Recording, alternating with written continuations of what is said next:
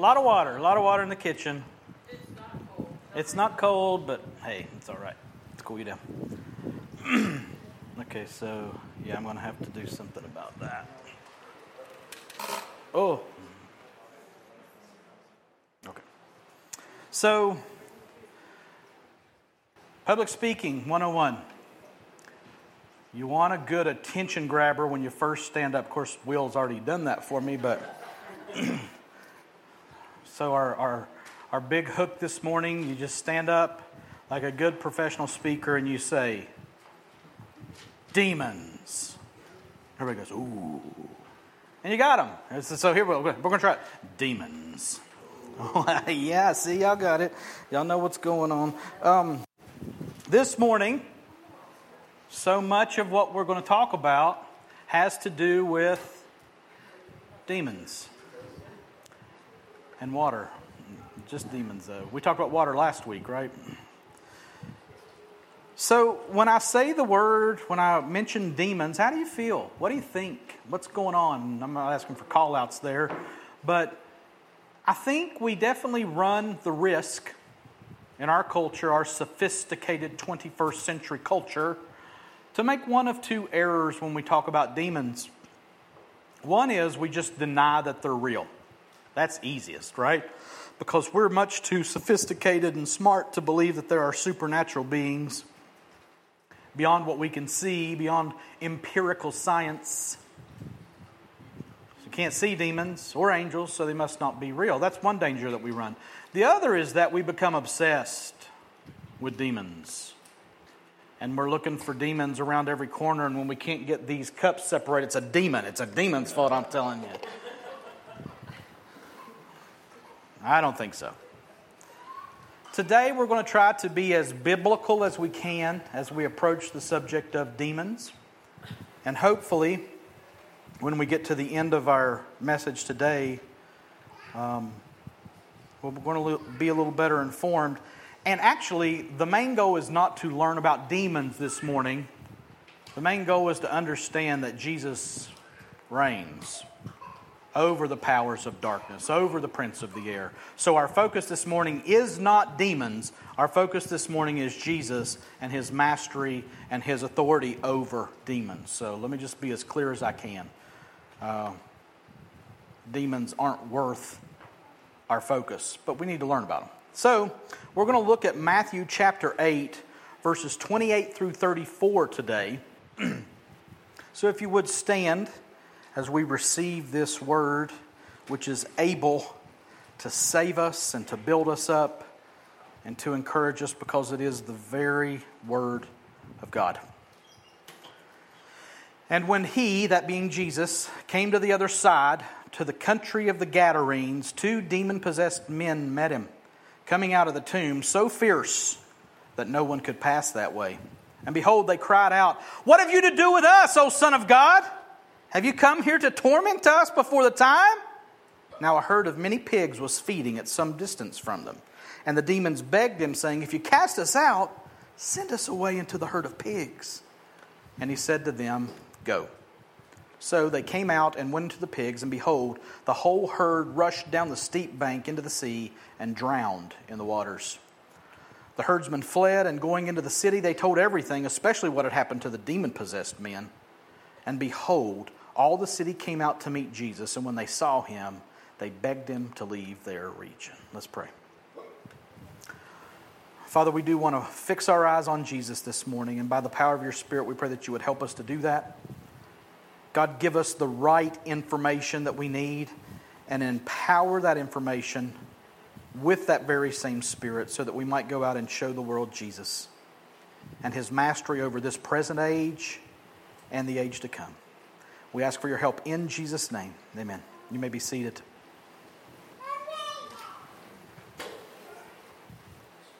So, we left last week with a bunch of slack-jawed disciples, scared to death of Jesus. That's where we left last week. Jesus had said, let's go across the lake to get away from the crowd. We're going to find out today it wasn't just to get away from the crowd. And they got out in the middle of the sea. Jesus is asleep on a cushion in the stern of the boat. and the waves and the wind decide to act up. And the disciples are scared. These experienced lake men have never seen a storm like this. And they wake Jesus up and they ask him, "Do you not care that we are perishing?" Jesus got up and said, "Be still." And the wind and the waves stopped. And there was a great calm.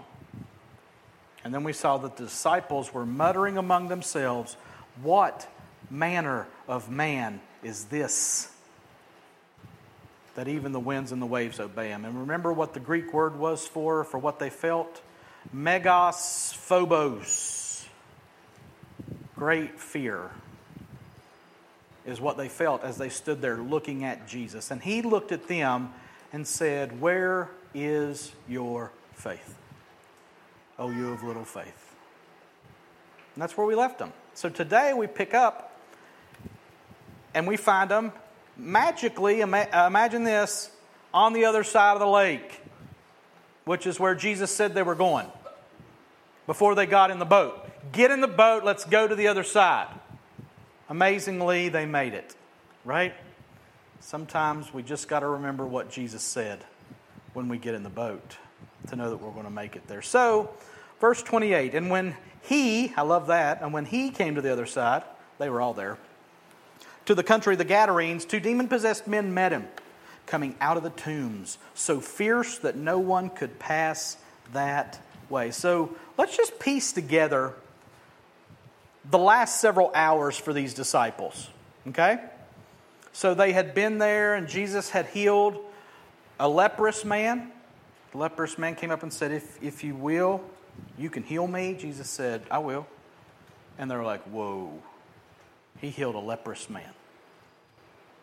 And then he went up the road a little bit, and this centurion had sent this cadre up and said, "Hey, our master back at home, he's got a servant, he's paralyzed." Jesus says, "I'll come heal him." The centurion meets him far away from his house and says, "You don't have to come into my house. I'm not worthy of you to be in my house. You just speak the word. I'm a man under authority. I understand how this works. If you just say the word," now keep that in mind, "if you just say the word, my servant will be made well." Jesus marveled and said, "I haven't found such faith in all of Israel." And I can just imagine him looking at his disciples when he said that. "I haven't seen such faith in all of Israel." He said, "Your servant's well, go home." And they were like, "Whoa, whoa." Then he goes to Peter's house, and Peter's mother-in-law is sick. She's laying in the bed with a fever. Jesus touches her. She gets up and starts serving them. It says they brought him all who were sick with diseases and demon-oppressed, and he made them well. And these crowds are gathering, and these disciples are watching all this happen. And Jesus says, "Hey, let's get in the boat and go to the other side." A couple guys come up, and they say, "Hey, I'll follow you anywhere." Jesus says, "Foxes have holes, birds have nests. Son of Man has nowhere to lay his head." Another guy says, "Follow me." He says, "Let me go bury my father first." And so the disciples are now seeing all this power, all this authority, and then Jesus is saying that it comes with a cost. You don't just get to follow me on your terms. You don't just get to follow me when you want and how you want. Now let's get in the boat. And his disciples followed him. They get in the boat. The storm comes. They wake him up. He stands up, "Peace, be still." It's calm. What manner of man is this? Now imagine the chatter, or the lack thereof, as they pull up to the shore here on the other side of the sea. Where are they? They are in the country of the Gadarenes. Now, I had given the map before, and I don't have it back up there. I thought I did, but I don't. But they had come kind of in a southeasterly manner from the tip of the lake down into the area of the Decapolis, the 10 cities, the Gadarenes. This was not Jewish country. And actually, the Jews kind of looked at this area as, this is the place of the pagans. So they had left the comforts of home and Jesus' power. They went out into the abyss that they saw as the place of the dead. They had this terrible storm. They got even more afraid of Jesus. And now they land in pagan country. And who comes out to meet them? 2 demon-possessed men. Now, how's your day been? It's a little warm in here, right? Imagine these disciples. They've got to be on overload. They stood in terror as they gazed upon their Lord, and now they pull in, just like Jesus said they would. And 2 demon-possessed men come out. Okay, all right, Jesus, now what? Jesus is about to show them. I think it's interesting to note that they land in a very specific place. Now, they could have hit any part of the shore there. And they land in a place where nobody is around except 2 demon-possessed men and a bunch of pigs. And they got to be thinking, what's going on here? The welcoming party is not very welcoming. These 2 demon-possessed men had made it to where nobody could come into that area, so it's just them. And I'm wondering if the disciples are thinking, really? Really? This is what we get? We follow you, we go through that storm, we see your power, and then we get here and this is what we get? After they were kissing the beach from being safe, they look up and there's 2 demon-possessed men there. We made it through all that we've made it through. We've seen all that we've seen. And this is what we get? But I want you to think about this. Is it possible? The answer is yes. Is it possible that they were supposed to land right here?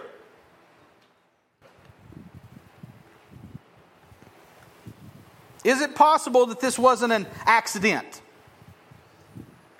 Is it possible that when Jesus said, get in the boat, we're going to the other side, that Jesus had a place in mind? These 2 people in mind. Is it possible? I'd give it a good solid maybe. Actually, I'd say, yeah, this is exactly where Jesus meant to land. Jesus did nothing by accident. He says he only did what he saw his Father doing. And his Father's plan is to come to the other side of the lake, weather a gigantic storm, and land right here. And come in contact with these 2 men, who just happened to be demon-possessed. God's plan is weird to us. It doesn't make sense to us. This is not what I would have drawn up. I would have left a crowd to go to a bigger crowd. I would have left the Jews to go to the Gentiles so that I could speak to them about the kingdom of heaven. And the disciples have got to be asking themselves, I think, what's going on?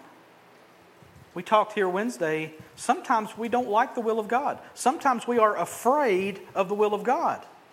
And we pray what we want, and then we say, but God, do whatever you want to do. And we're going, oh no. Because whatever you want is 2 demon-possessed men. You want that? I can't imagine that these disciples were very excited or willing to walk in this will, in Jesus' will. I'm sure they're just scratching their heads saying, man, can I just go back home? Back to the text, sorry. We saw that 2 demon-possessed men came out to meet him. They came out to meet Jesus. Here come 2 men. Men who were what the ESV calls demon-possessed. The original wording translates without the men part. They are 2 demon-possessed. Or more accurately, demon-oppressed or 2 demonized in the original language. And I just say that because sometimes we get caught up on this possession thing. And the point is, these men are demonized. Possessed is not really a good translation. And the ESV don't miss it much, but I think they miss it here. So the men part is added for clarity, and it makes perfect sense. But the word men's not in the original language. So these 2 demonized men are coming out to meet Jesus, it says. And where do they come from? Coming out of the tombs. Ew. I mean, even in Gentile country, tombs, okay? The Jews would have surely seen the tombs as a place of uncleanness and death. But these 2 guys see this boat coming across the lake, and they make it their job to be the welcoming committee because there's nobody else around. And they come out of where they're staying, which was in the tombs. Again, not my ideal audience here. And the text is clear that nobody else is in the area because people couldn't pass by that way because of how fierce these two demonized men were. People probably talked about that area and those men, and they probably said, don't go up near the tombs. Those two nuts are up there. And this is not Ernest T. Bass type of nuts, okay? Yeah, I heard they ate a guy the other day. I mean, people just talk, you know. Story gets bigger as the tale goes along or something. And it says that they were fierce, so fierce that no one could pass that way. And that word fierce means hard to approach, troublesome, dangerous, harsh, and savage. These guys caused problems and were a danger to other people to the point that nobody went that way. They were the bad part of town. Now again, take in the fact that this is where Jesus and his disciples landed. On a decent-sized lake after a storm-tossed night, this is the other side of the lake that Jesus talked about right here. Now, I don't want to jump too far ahead in the progression of things, but this interaction right in this spot is the only thing that Jesus and his disciples are going to do on this trip to the other side of the lake. This is it. They don't spend any more time there. They don't serve or minister to anyone else. No other miracles, no great teachings, just this with these two guys right here. And if you're reading later, parallel account, Luke only mentions one guy. So is that a problem? If there are two, there's one. Right? So be careful with that. Some people would read that and trip up and say, oh, but they're saying different things. No, they're not. Mark and Luke are just talking about the interaction that Jesus had with the one guy who talked, probably. 2 and 1. Not a problem. Not a problem. We can talk about that more if you want to. I just don't have time to do it right now. So we'll stick to Matthew right now and say it's 2. But just take that in. Jesus had a plan and a purpose for coming here, and it was these 2 demon-possessed. Next verse. And behold, they cried out, what have you to do with us, O Son of God?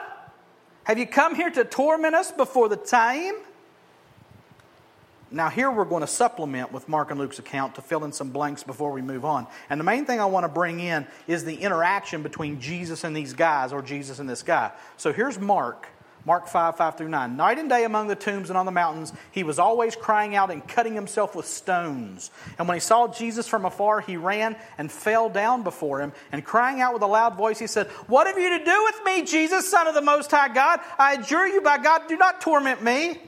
For he was saying to him, come out of the man, you unclean spirit. And Jesus asked him, what is your name? And he replied, my name is Legion, for we are many. Now Luke's account. Luke 8:28-31. When he saw Jesus, he cried out and fell down before him and said with a loud voice, what have you to do with me, Jesus, Son of the Most High God? I beg you, do not torment me. For he had commanded the unclean spirit to come out of the man. For many a time it had seized him. He was kept under guard and bound with chains and shackles, but he would break the bonds and be driven by the demon into the desert. Jesus then asked him, what is your name? And he said, Legion, for many demons had entered him, and they begged him not to command them to depart into the abyss. Now, that's some information there, isn't it? So we get a little fuller picture of these guys, this guy from these 2 little blurbs from Mark and Luke. Let me just point out a few things that Mark and Luke say that Matthew doesn't. One of the main things is that the demons say that its name is Legion, for they are many. Now, you're going to have to work with me here, okay? So stay awake. It's hot. Matthew doesn't say that, okay? Now, a Roman legion was 5,000 soldiers. A Roman legion was 5,000 soldiers. Breathe that in for a second. Whether the demon was being literal or not, there are implications that there are thousands of demons in these 2 men. Thousands. Now again, in our sophisticated day and age, we wrestle with this. Is it real? Just a story? And we just pshaw it away as a myth. And of course, that is to our great peril. Who is it that we are at war against? Guys, Christians, believers, we read it this morning. Ephesians 6. We do not wrestle against flesh and blood, but against the rulers, against the authorities, against the cosmic powers over this present darkness, against the spiritual forces of evil in the heavenly places. Listen to me, Christian. You are wrestling against demons right now. I don't know. It's kind of hot. When Paul is talking about this in Ephesians 6, he is saying that we are wrestling against demons. And so let me say definitively, as clearly as I can say, that yes, absolutely, biblically, demons exist. And they war against us today. More on that in application. But for now, let's just try to understand. One demon is bad news. And thousands are pretty much incomprehensible to us. And thousands of demons were possibly in these two men. So that's one thing from Mark and Luke. We also learned that at least one of these men had been kept in chains and bonds and broke them consistently with superhuman type strength. Anybody ever seen videos of people on drugs that are breaking handcuffs and stuff? It's not just the drugs, y'all.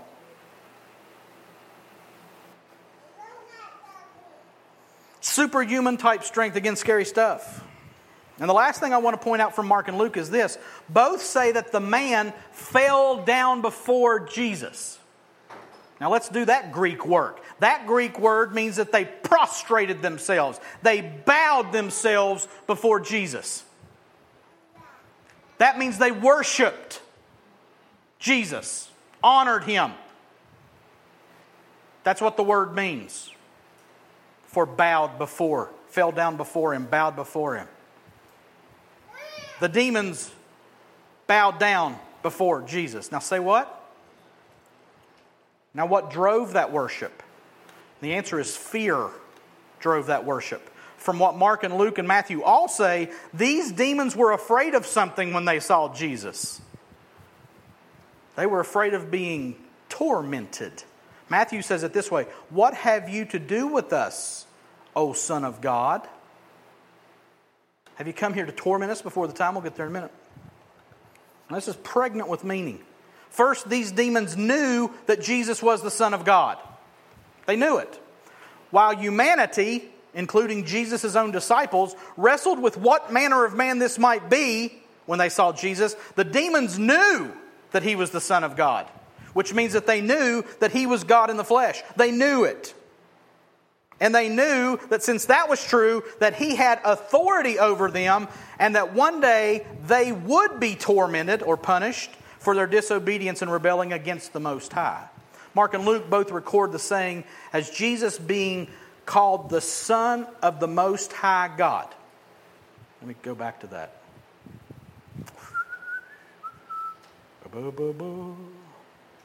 There we go.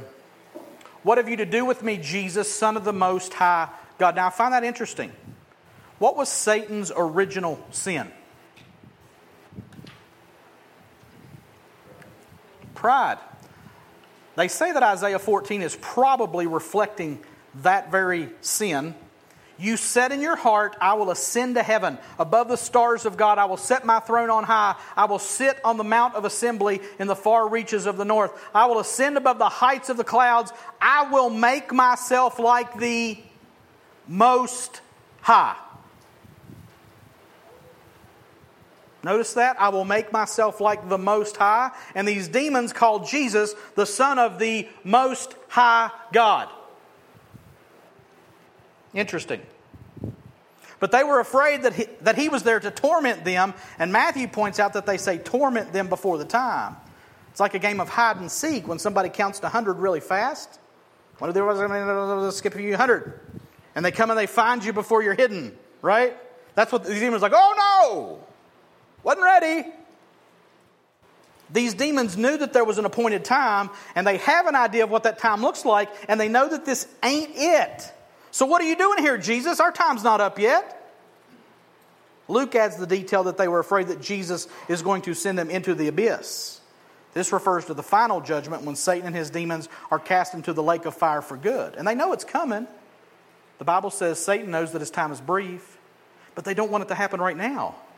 And so they ask for a favor, a compromise, if you will, with the Son of the Most High God.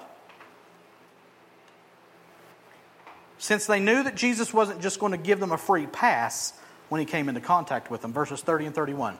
Now a herd of many pigs was feeding at some distance from them, and the demons begged him, saying, "If you cast us out, send us away into the herd of pigs." So as this was going on, there's a herd of pigs a way off. I'm sure the disciples, who were fine practicing Jews, were kind of disgusted by the pigs. Right? Ugh, pigs. Jews don't have no dealings with pigs. They were unclean animals. They're not kosher. But the demons saw this herd of pigs as an opportunity. And they begged, get that, they begged Jesus to send them into the pigs if he cast them out of the men. Now, why would they do that? I'm not sure, okay? But there weren't any other people around. We've already seen that, so they didn't have any people to go into. And it seems as if that if a demon is going to be directly a part of the environment around them in the physical realm, they have to be in a physical form. And demons, like their boss the devil, want to steal, kill, and destroy. And unless they have a host, they can't do that. Okay? Like a parasite, a virus. And it would make sense that if they could harm the pigs, it would be a way of adversely affecting the owners of said pigs.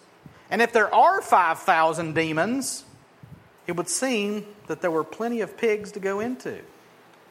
So, please, don't send us into the abyss. And if you are going to cast us out, and he is, let us go into them their pigs. Which again is weird. A little freaky. But Jesus isn't freaked out at all. Look at his reaction, verse 32. And he said to them, "Go."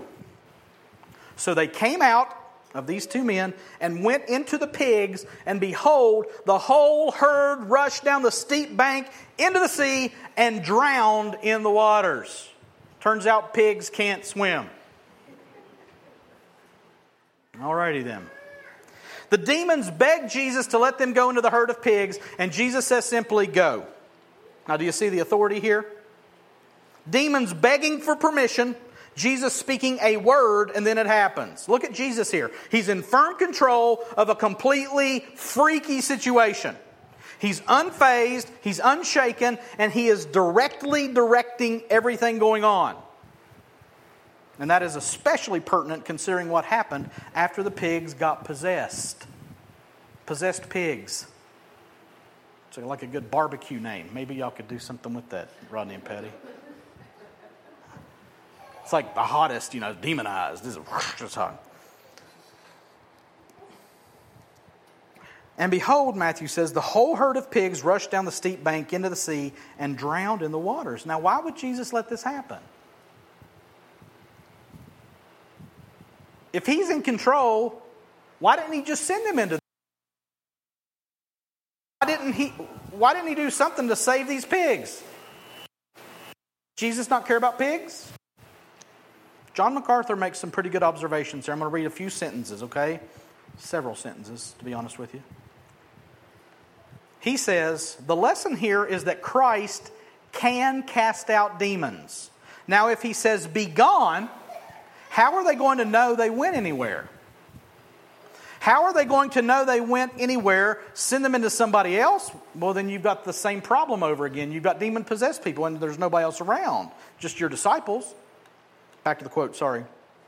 You've got another demon-possessed guy. How are you going to demonstrate that they left? Just look at a normally peaceful herd of pigs. He says pigs don't usually swim and they're not sheep. They don't all go somewhere together. And watch 2,000 to 5,000 of them race toward a cliff, go off the edge, and dive into the water and drown. And the conclusion is something supernatural just happened. And if at the same split second you turn around and the two demonized individuals are sitting, and as Mark says, clothed in their right minds, having a wonderful conversation with Jesus, the connection is readily, easily made. He concludes with this. You see, what he did was give a living demonstration of the deliverance of these two men that no one would ever forget. At the same time, it did demonstrate the destructive nature of demons. For when demons hit those pigs, instantly they were all destroyed. And I believe it gave the demons a preview of their own coming destruction. And if you're concerned about the pigs, MacArthur says, you've missed the point. There's a lot more pigs for folks. We can sacrifice a few thousand pigs for Jesus to maintain this demonstration of incredible power. MacArthur concludes with this. I believe that he wanted a living proof that those demons came out of those men and he sent them into those animals, that those animals might put on a demonstration that nobody would ever forget. End of quote. And I just really felt that lengthy segment was worth reading. It really points out the significance of what just happened in our passage. In an unmistakable way, Jesus clearly showed his power over the demons, over the supernatural. And if you see this progression that we've went through, Jesus has power over diseases. Jesus has power over the natural world. And now we see clearly that Jesus has power over the supernatural world. And there was no doubt in anyone's mind who witnessed this event, demons included, no doubt who was in charge here. Total, complete control and in charge.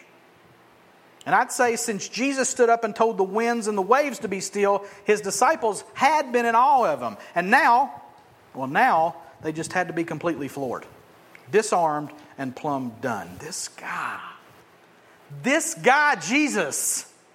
This guy's healed lepers, raised up paralyzed servants from miles away, spoke wellness to so many, calmed the storm, and now he had demons worshiping him and begging him to let them go into pigs if he was going to cast them out, which he did. So just try to put yourself in the disciples' place. Everything they've witnessed over these last few hours. Oh yeah, and just imagine these two formerly demon-oppressed men. What do you think they were thinking about Jesus about right now? You reckon that they were in awe of him? You reckon that they were thankful to him? You reckon that they were worshiping him? Weeping maybe? Giving glory to God? No longer cutting themselves, throwing themselves down, breaking bonds? Naked? Chasing people off? I'd say they were pretty happy.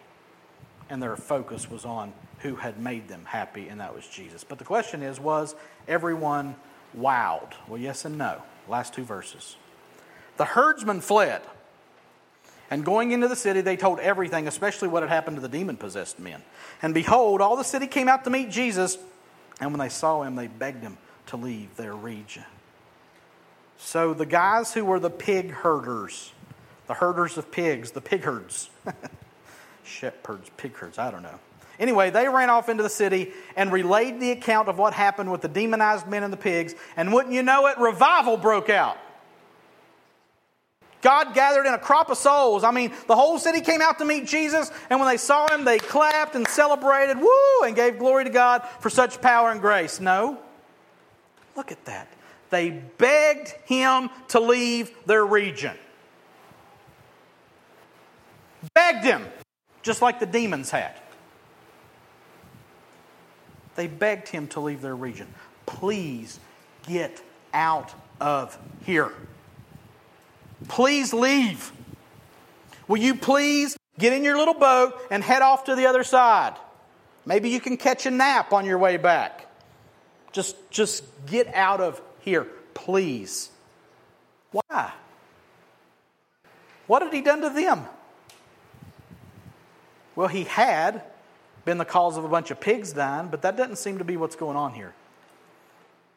It doesn't say that they were angry about the pigs being dead.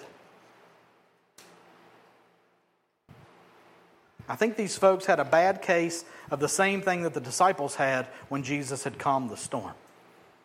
They were scared out of their wits. Luke tells us this in Luke 8:37. Then all the people of the surrounding country of the Gerasenes asked him to depart from them, for they were seized with great fear. So he got in the boat and returned. They were seized with great fear. Just take a guess what Greek words great fear is. Megas phobos. They were just like the disciples in the boat. Megas phobos. These people were scared to death of Jesus. He freaked them out. Now let me ask you a question. Wouldn't you be freaked out? Who let the pigs out? Jesus did. Who? These people were freaked out. They heard that Jesus had displayed power like they had never seen or heard of before. And when Jesus exhibits His power, He's either going to draw people to Him or He's going to push people away from Him. Jesus is going to push people away from Him.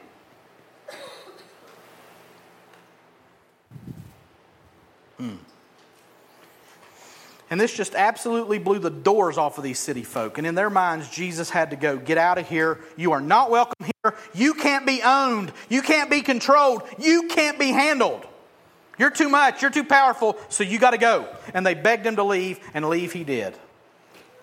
After His one interaction with these two demonized men, done and gone. See you. Done and gone. Like our passage today. Like chapter 8 of Matthew. We're done with chapter 8. Done and gone. So now we've got to apply what we can from today. 3 D's. Demons, determination, and dilemma. Demons, determination, and dilemma. Demons. Of course, you can't look at this passage today and not talk about demons. So what did we just learn from this passage about demons? From the passage, we learned that demons can inhabit people and animals. Okay? They can cause people and animals to do harmful things to themselves and others. They can make humans freakishly strong. Several can inhabit individuals, maybe thousands. Does that freak you out? Freaks me out a little. Anybody excited about coming up against a demon? I'm not. From the passage today, that's pretty much the extent of what we learned, and we're not done yet. But we did learn one other thing. Demons bow to Jesus' authority. And they know it. These demons referenced in the Matthew passage today gave clear indication who they were ultimately accountable to. And that's going to be huge for us if we're going to understand our place, our role as far as demons go. Because in and of ourselves, listen to me, in and of ourselves, we are weaker. We are inferior to demons. In and of ourselves.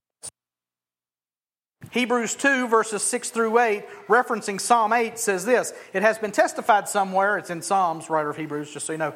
What is man that you are mindful of him, or the son of man that you care for him? You made him for a little while lower than the angels. You have crowned him with glory and honor, putting everything in subjection under his feet. Now I'm putting everything in subjection to him. He left nothing outside his control. At present we do not yet see everything in subjection to him. So for a little while, we as human beings in the physical realm are a little lower than the angels. What are demons? They're angels who followed Satan when Satan fell. So where are we according to this Hebrews passage to demons? We're a little lower. For a little while, we're lower than the angels. We are physical beings not made for the spiritual realm as we are. We have to be given a glorified body. We have to be changed, Paul would say when he talks about meeting Jesus in the sky. We have to be changed in order to inhabit the spiritual realm in our physical bodies. But right now, we're a little lower. We're not made for the spiritual realm as we are. Demons are spirits who inhabit a different realm, but can enter ours seemingly by influencing or inhabiting those in the physical realm. So we're a little lower than them. Now, here's the other thing too. Demons are better theologians than you are. They know the truth better than we do. James says in James 2:18, but someone will say, you have faith and I have works. Show me your faith apart from works, and I will show you my faith by my works. That's not the right passage. Sometimes that happens. That's not the right passage. But anyway, the passage I was looking for says that even the demons believe that God is one, and they shudder. The demons in our passage today knew exactly who Jesus was and what He was capable of, much more so, it would seem, than the townsfolk or even the disciples. So the demons are very potent theologians. And they're powerful. We see what they did through these two men. No one came that way out of fear of them. So they're powerful and they know their relationship to Jesus. So where does that leave us? Please hear me say this. It leaves us in a place where we are not to fear demons, and we are not to arrogantly ignore or minimize them. Not afraid of them, but do not ignore or minimize them. As one who is in Christ, and this is for believers, if you're not a believer, you're in trouble. If a demon wants you, it's probably going to get you. You got no hope, you got no defense. But in Christ, as one who is in Christ, as one who has the Holy Spirit of God in me, I am to embody the truth of 1 John 4:4. Little children, you are from God and have overcome them. For he who is in you is greater than he who is in the world. So we do not cower in fear of demons, knowing that Jesus is greater than any and all demons, even the devil himself. But we also don't misjudge them as if they had no power at all. I've heard people, these are arrogant people, talk about demons like they're stupid. Stupid demon. I showed him who was the boss. That's stupid. Jude talks about these kind of people in Jude 8 through 10, and he's giving an example of false teachers who are within the church who don't know the truth about demons. He says, yet in like manner, these people also, relying on their dreams, defile the flesh, reject authority, and blaspheme the glorious ones. But when the archangel Michael, contending with the devil, was disputing about the body of Moses, he did not presume to pronounce a blasphemous judgment, but said, the Lord rebuke you. But these people blaspheme all that they do not understand, and they are destroyed by all that they, like unreasoning animals, understand instinctively. These people are the ones who mock and taunt and inflate themselves over demons. And it's stupid and it leads to destruction, is what Jude says. They are destroyed by all that they, like unreasoning animals, understand instinctively. No, we're not to be like them. We're to be like Michael. Michael's the archangel, one of the highest of the archangels, right? Who deferred to the Lord when he was dealing with the devil. He didn't stand and say, okay, devil, give me what you got. All right, devil, you got to answer to me because you're just a little peon. He didn't say that. He said, the Lord rebuke you. The Lord rebuke you. So what are we to do with demons? If that's what Michael the archangel did, how should we handle demons? We leave them to Jesus. We say, the Lord rebuke you in Jesus' name, resting on His power and His authority, knowing that they know their place in His presence and their final destination by His doing. And what is their final destination? In the parable of the sheep and the goats, Jesus says this to those who are not followers of Jesus. Then He will say to those on His left, depart from me, you cursed, into the eternal fire prepared for the devil and his angels. That's their ultimate destination. Revelation 20:10, and the devil who had deceived them was thrown into the lake of fire and sulfur where the beast and the false prophet were, and they will be tormented day and night forever and ever. That's the ultimate end of demons. And so we defer to the name and the power of Jesus that they know they have to bow to if and when we ever deal with a demon directly. Anybody ever dealt with a demon directly here? I've not. That I know of. And I would say, don't go looking for them. And I'd say don't be afraid of facing one, because you are, greater is He that is in you than he that is in the world. Rest on the power and authority of Jesus if you ever come across a demon. And you are wrestling with them. So rest in Jesus' name. So that's demons. Determination. I want you to hear me say something. This is exciting to me.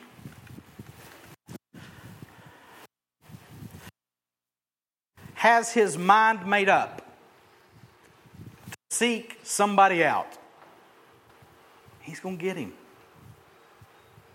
If Jesus has his mind made up to seek out two demon-possessed men on the other side of the lake, he's going to get to the other side of the lake, and he's going to find those two demon-possessed men, and he's going to deal with it.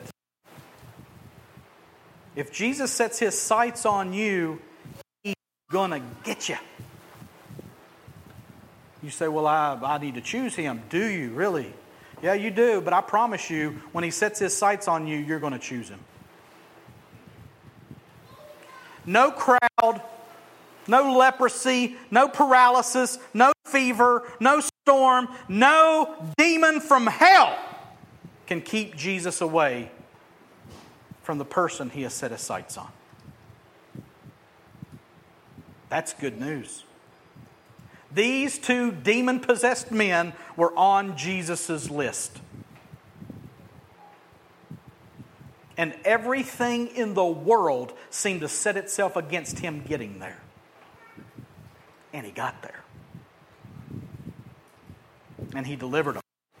And he healed them.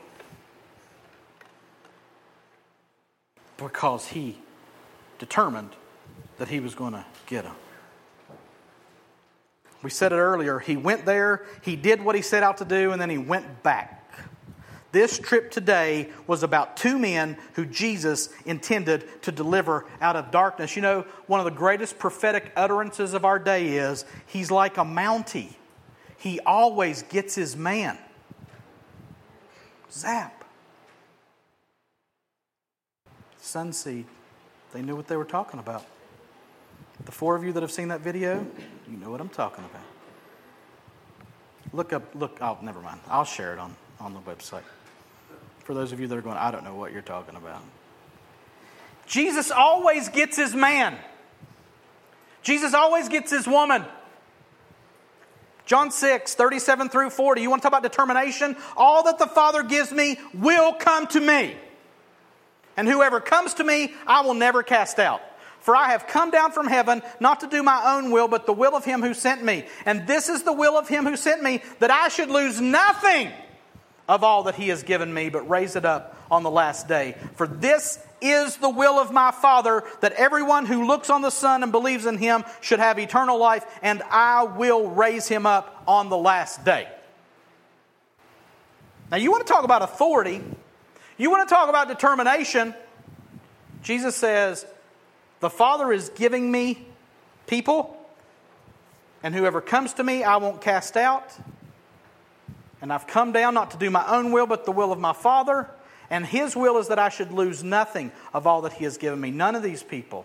For this is the will of my Father, that everyone who looks on the Son and believes in him should have eternal life. And I will raise him up on the last day. Philippians 1:6. He who began a good work in you will perfect it until the day of Christ Jesus. You say, well, what if I'm not on that list? What if he's not out to get me? I mean, I want to come. If you want to come, it's because you're on his list. And he's put that desire in your heart. You say, well, I don't have that desire. You better pray you get it.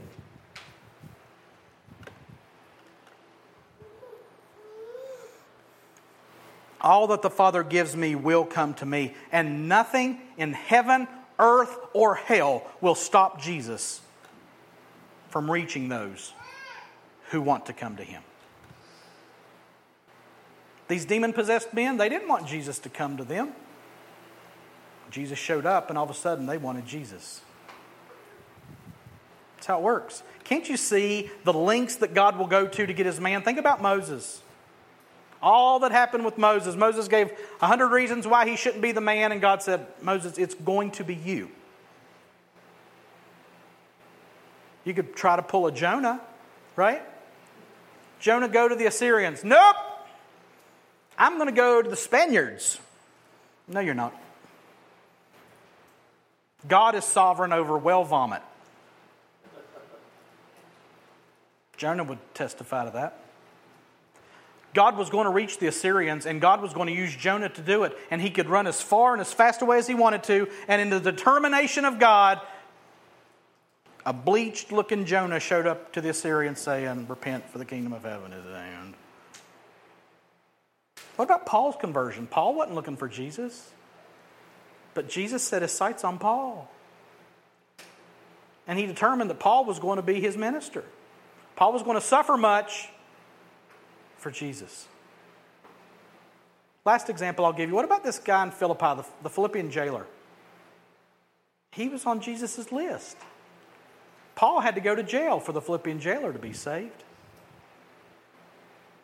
The door's busted open. Jailer's like, oh shoot, I'm dead. They're going to kill me because all my prisoners are gone. Paul says, hey, don't do yourself harm. We're all here. We're just singing praises to Jesus.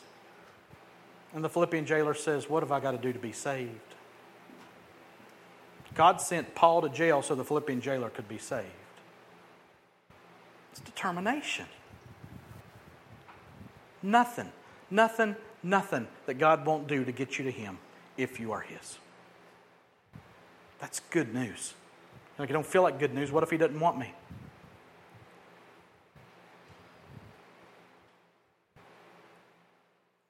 Then you got a dilemma.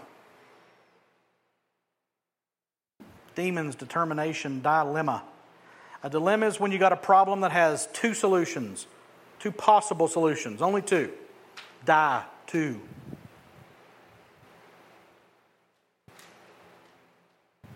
You got two possible solutions to your problem today. You got two possible solutions to coming into contact with what we've come into contact with today. And the question is, what will you do when faced with the decision of who Jesus is? Because that's what this is all about. Who is Jesus? It's a dilemma for all of us. What will you do when faced with the decision of who Jesus is after seeing this display of His power and His godness? See, you've only got two choices. Either Jesus is King of Kings and Lord of Lords, which means that He's worthy of your time, your life, and your worship, or He's not. Either He is or He isn't. And if He isn't, He doesn't deserve for you to give Him the time of day. It's one or the other. C.S. Lewis put it this way: I'm trying here to prevent anyone saying the really foolish thing that people often say about Jesus. I'm ready to accept Jesus as a great moral teacher, but I don't accept His claim to be God. That's the one thing we must not say, Lewis says. A man who was merely a man and said the sort of things Jesus said would not be a great moral teacher. He would either be a lunatic on the level with the man who says he's a poached egg, or else he would be the devil of hell. You must make your choice. Either this man was and is the Son of God, or else a madman or something worse. You can shut him up for a fool, you can spit at him and kill him as a demon, or you can fall at His feet and call Him Lord and God. But let us not come with any patronizing nonsense about His being a great human teacher. He has not left that open to us. He did not intend to. Jesus stood in front of these demon-possessed men, 5,000 possible demons, and said, "Go!" And they went exactly where He told them to go.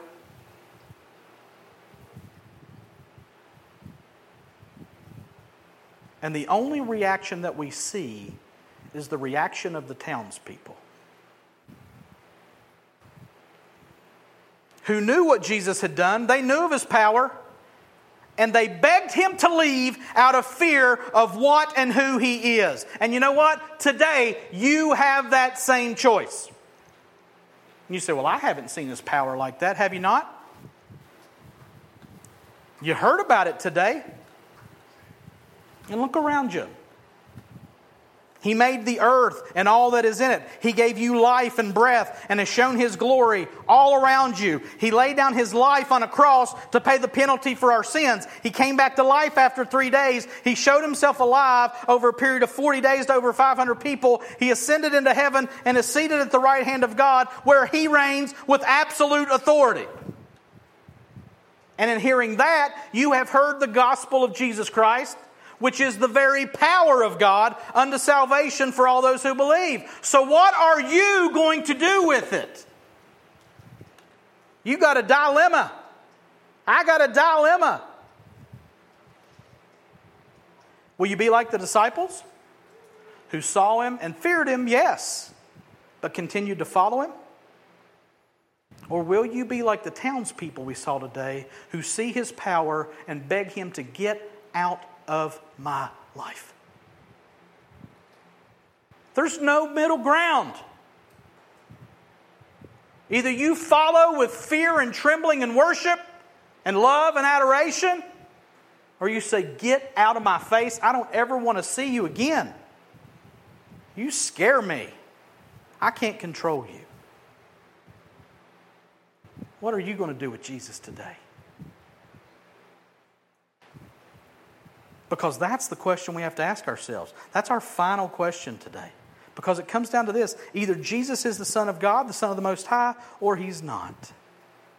This will ultimately determine your eternity. Whoever confesses that Jesus is the Son of God, God abides in him and he in God. So your dilemma is this. Is Jesus the Son of God or not? If He is, worship Him. If He's not, just ask Him to leave. He'll leave. Unfortunately.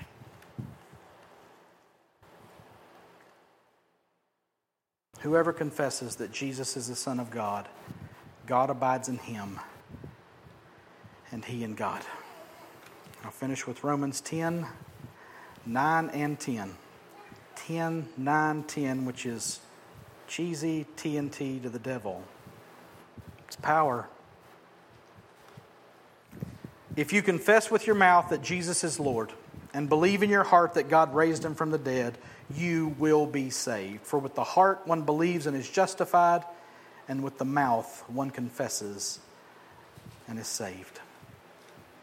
May we all be saved by His grace and His power. Let's pray. Father, I pray that we would all be impacted and confronted with the power of Jesus Christ today. Help us to know that He is the ruler over the demons. Help us to know that He has determined those who would be His, and He has set His sights on us.